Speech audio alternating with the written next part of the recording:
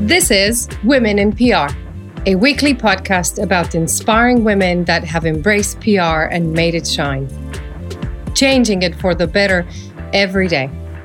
It's about mentors, founders, researchers, role models, leaders. I am Anna Adi. Women in PR is brought to you by Quadriga University of Applied Sciences in Berlin and professionalpodcasts.com. Is PR a feminine profession? And if it is, what does that mean? In this episode, we'll be discussing the so-called pink ghetto, the feminization of public relations and its effects.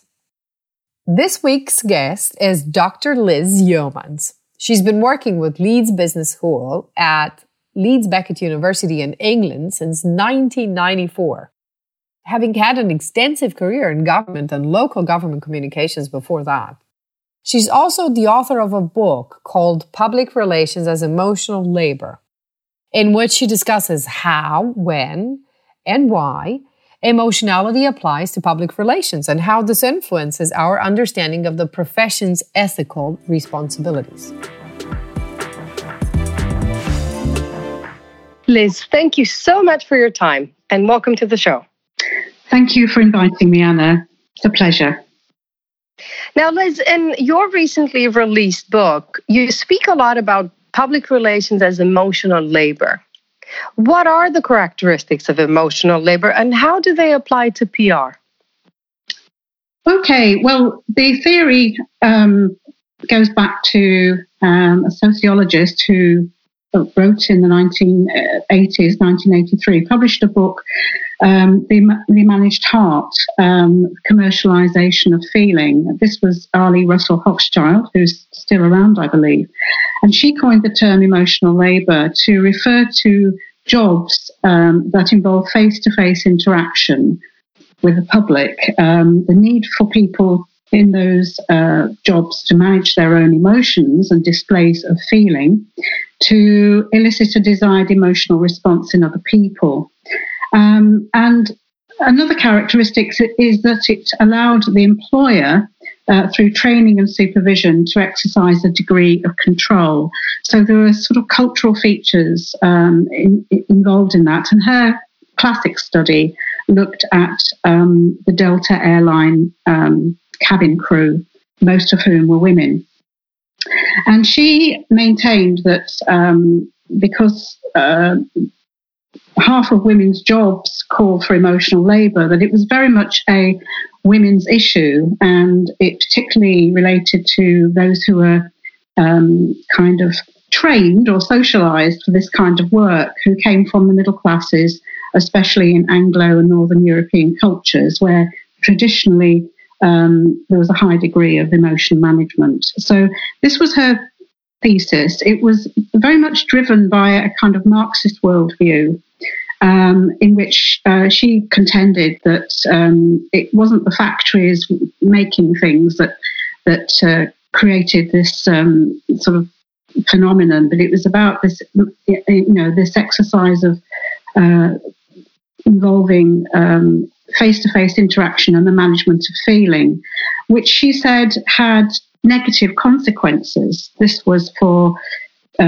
status, identity, and also it could lead to a loss of self, a loss of a sense of self. So it was a very, very critical piece of work that she created, but it spawned a huge range of studies that have been done since the 1980s. And in more recent years, there's been a kind of renewed interest in this research because it applies to so many occupations. While she was focusing on, cabin crew, there have been lots of studies looking at people in call centres, in those very, very clear-cut service industries. But in more recent years, there's been a focus on professions. And the focus on the professions, such as law and medicine, and from my point of view, public relations warrants that sort of renewed interest, I think. What it actually means for those people in those service face-to-face roles. And in public relations, that's people who are providing the services in agencies, and this is my main focus. Right. So you say you look into agencies in particular. Does this thesis of emotional labor that you have implies that women would be expected to almost have a duty of care for their clients when their male colleagues will not?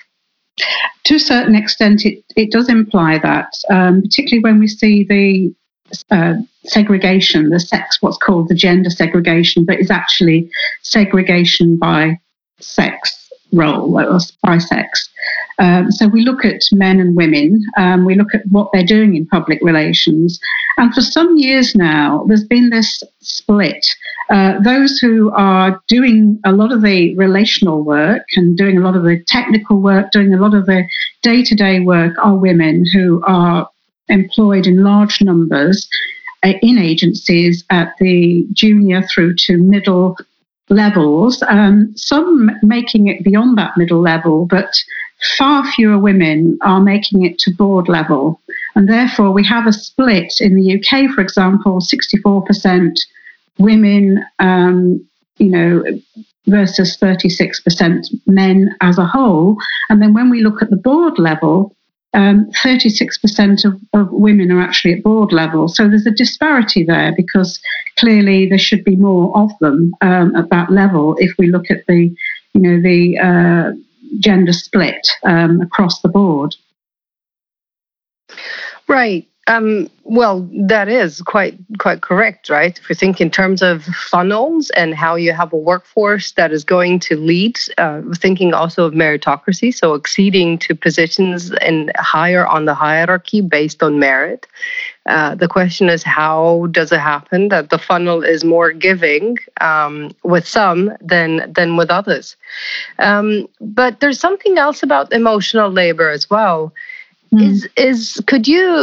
Could you clarify whether the moment a profession is linked more thoroughly with emotional labor, what happens with gender perceptions? I'm just thinking in the past, males, for instance, would shy away from entering nursing because of this association of emotional labor.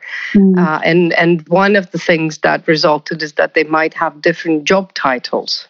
Yes. Is that something that you've observed happening in public relations? How far does this go? Well, certainly it's an interesting but very complex situation, I think, and it's very difficult to put your finger on. One of my reasons for looking at emotional labor was finding a way to explain why we have this gender split. What was once a male-dominated profession switched somewhere around the 1980s, 1990s to become a feminized profession. And with feminized professions goes a whole host of associations, what that means.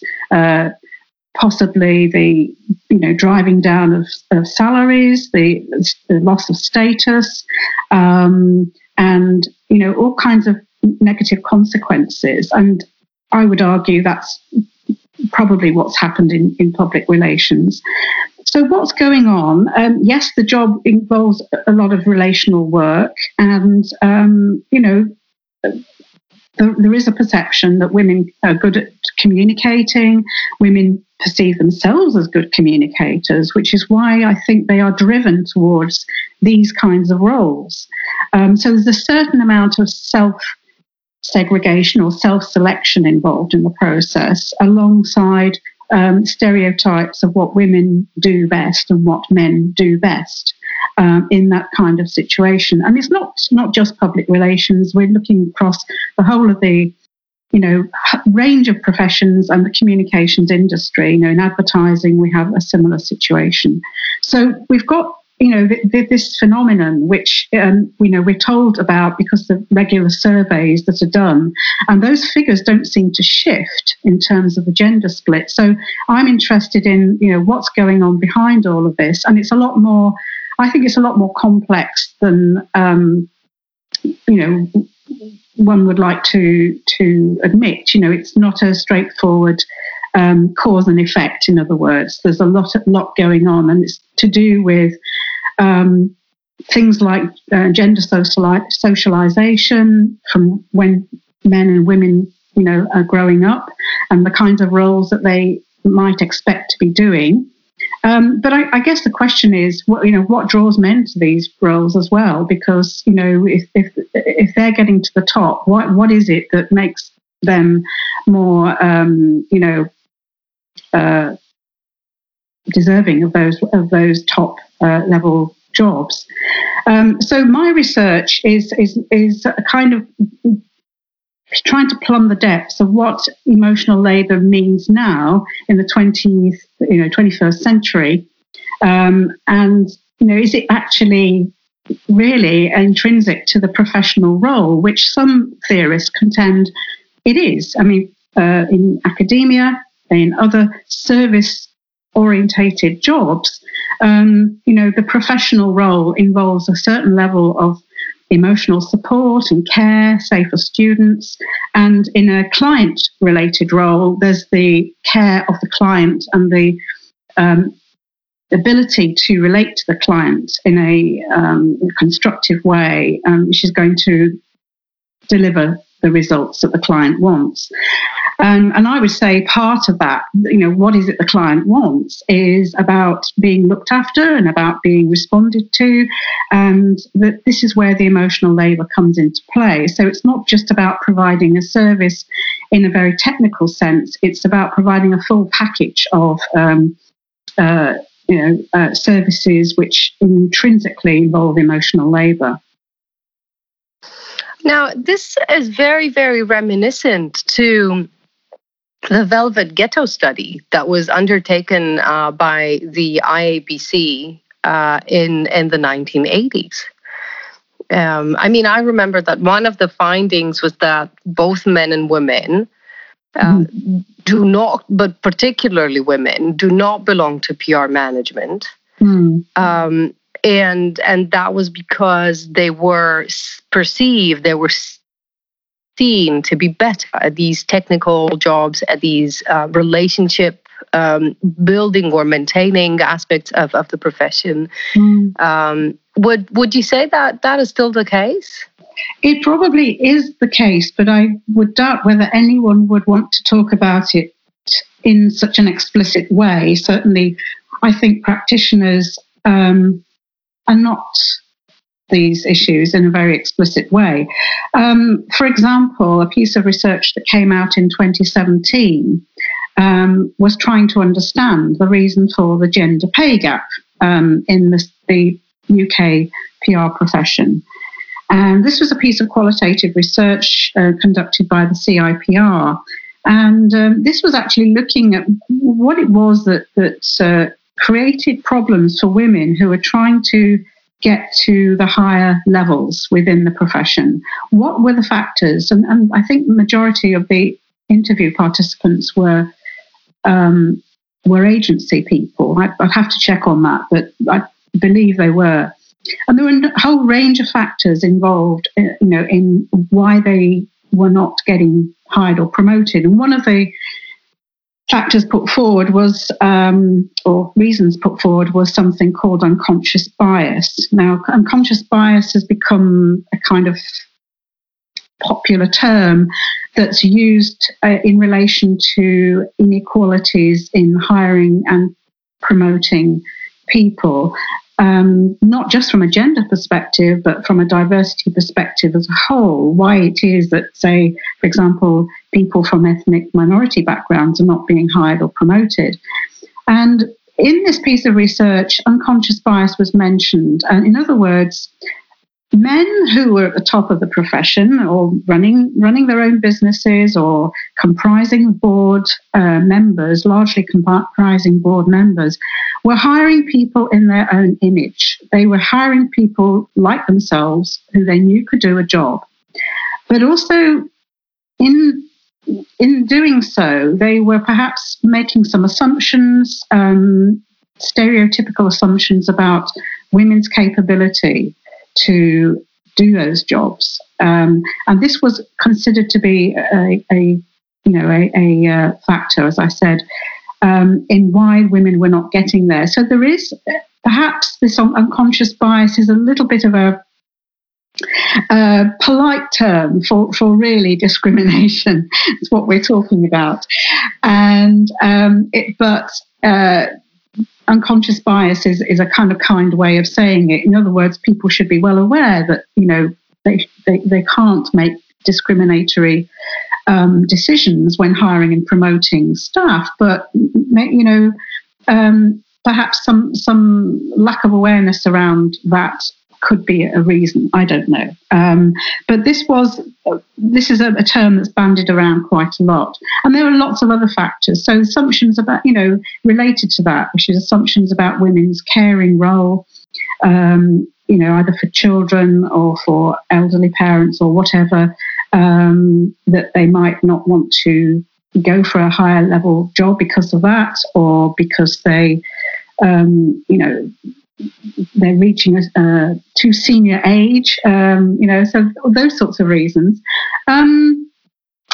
Then we have, but we have a clear gap in the gender pay gap data that's come out of the industry. There is a gender issue, because once everything's been taken into account to do with women's career patterns, such as part-time work, career breaks to have families, all kinds of factors taken into account, there is still a pay gap of around, I think, £5,000 to £6,000 in the UK, which cannot be explained. And this is where the gender issues come into play. There can be no other reason other than the fact that women are women, and therefore gender ideology and beliefs about women and what they can and cannot do come into play. So how do we get out of this unconscious bias? I mean, in a sense, the term seems to be excusing itself and ourselves, saying that you do not realize you're doing this. It's a mistake that you're not willingly committing. So how do we move on from here? You teach, or at least you used to teach for quite a lot of years in academia. Mm-hmm. You're carrying out research. How would you see us moving out from this corner where history and practice has brought us? Well, I think we've got to remember, first of all, that the whole issue of gender inequalities in public relations is quite a recently published phenomenon within the industry. The research that's been going on over the years, since the 1980s, has possibly not reached practitioners. Certainly, I'm talking about the UK perspective here, has only been a talking point, let's say, for the past 5 years. And when we look back at past surveys, state of the profession surveys in the UK, there's been all kinds of excuses as to why there's this gender split that I talked about earlier. Why it is there are so many women and yet they're not realising their potential, they're not reaching these top roles. And they've been explained away. But in the last few years, and it's partly to do with the fact that there are some women breaking through, and there have been presidents of the CIPR. The last two presidents of the CIPR have been women. So there's been a lot more focus on, why, research as to why these things are happening.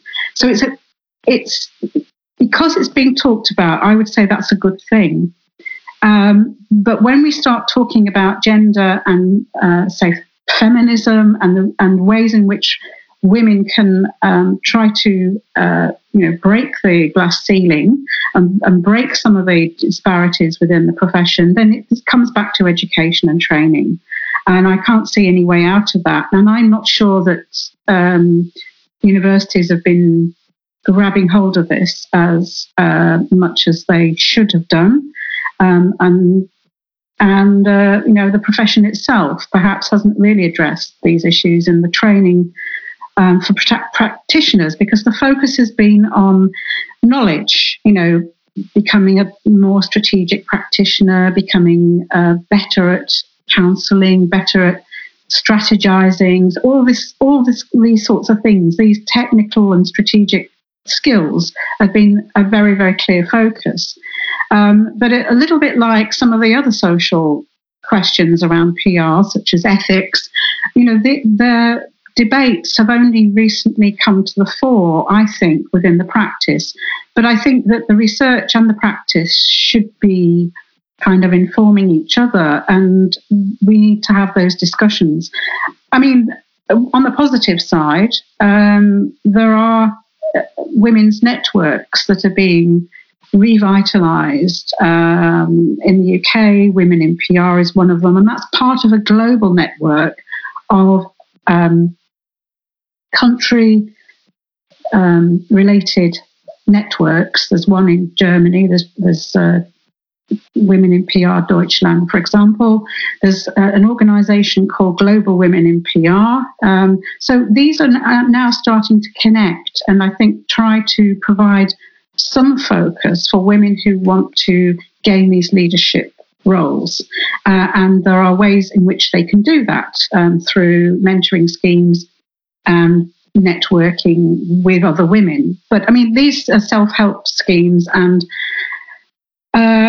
I will say that perhaps they could do a lot more to encourage junior practitioners and really reach out to junior level people, women, to encourage them to do similar things. It's not just, in other words, for senior level women, which currently this is the situation, but hopefully that will change. But coming back to what we can do in education, I think universities can do a lot more to focus on what the job's really about, and what's required, and also what kind of barriers women might face. Those I don't think have been really discussed. It's interesting that you mentioned advising, and that made me think of something completely different.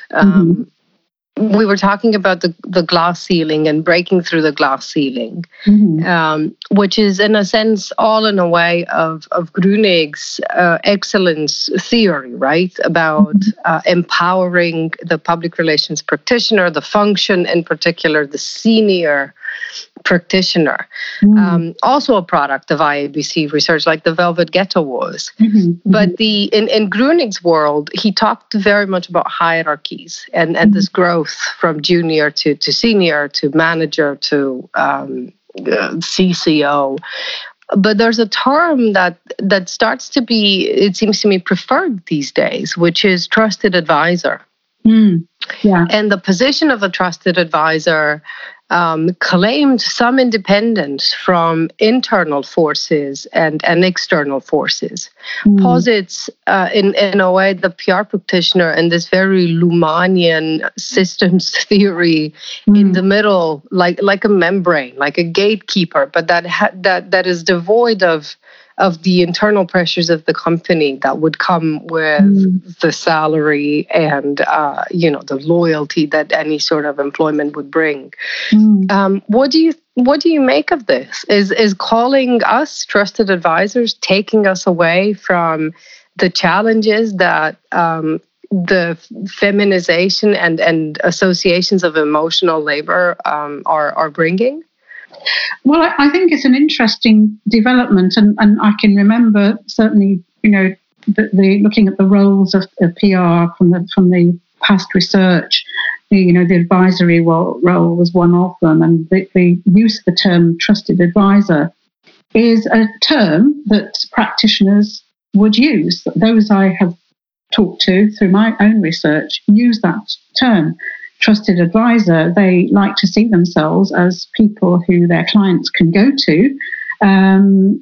They're the go-to people for PR advice, and they earn that trust over a period of time through the success, the results that they're gaining and the kind of work they're doing. They know that they can be called upon.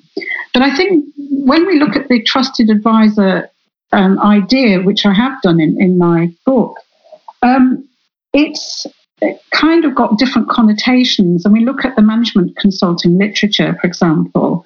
There's a piece of work that was done published in 2009 by Sheila March, who looked at what was called the feminine in management consulting. And she contended that there were two consulting roles. One was called trusted advisor, which from a discourse perspective, that she was using in her work, was very much associated with the feminine. And I'll explain that in a minute. The second role, or the second discourse, let's say, was around the objective professional.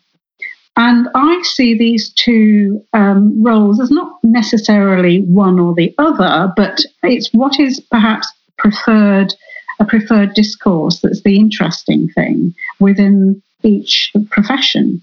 So what she was arguing in her book, that the trusted advisor, which involved the role of relational work, doing the relational work, the emotional work, involving a degree of empathy and understanding, was very much a kind of feminine discourse, but it was being taken over by, in management consulting, we can see here some interesting kind of comparisons, trying to be more taken more seriously, trying to be more, robust in its kind of predictions, perhaps. And this objective professional was coming more to the fore as a masculine discourse, and that was kind of in contention with this trusted advisor discourse. And I think when we start to look at this trusted advisor, we have to interrogate what's meant by that. And do we have, indeed, a similar struggle going on in public relations, in perhaps the work that was done by Betteke van Ruler some years ago, when she, in her very interesting article, I think it was Practitioners from Venus or something like that. I don't know. It was Venus and Mars. It was that kind of idea. I think it was Practitioners from Venus, Scholars from Mars. And she was trying to say that emotional intelligence was the preferred model of practitioners, whereas scholars were promoting the knowledge model. And I see some comparisons here between the work of Marsh and Van Ruler's observations.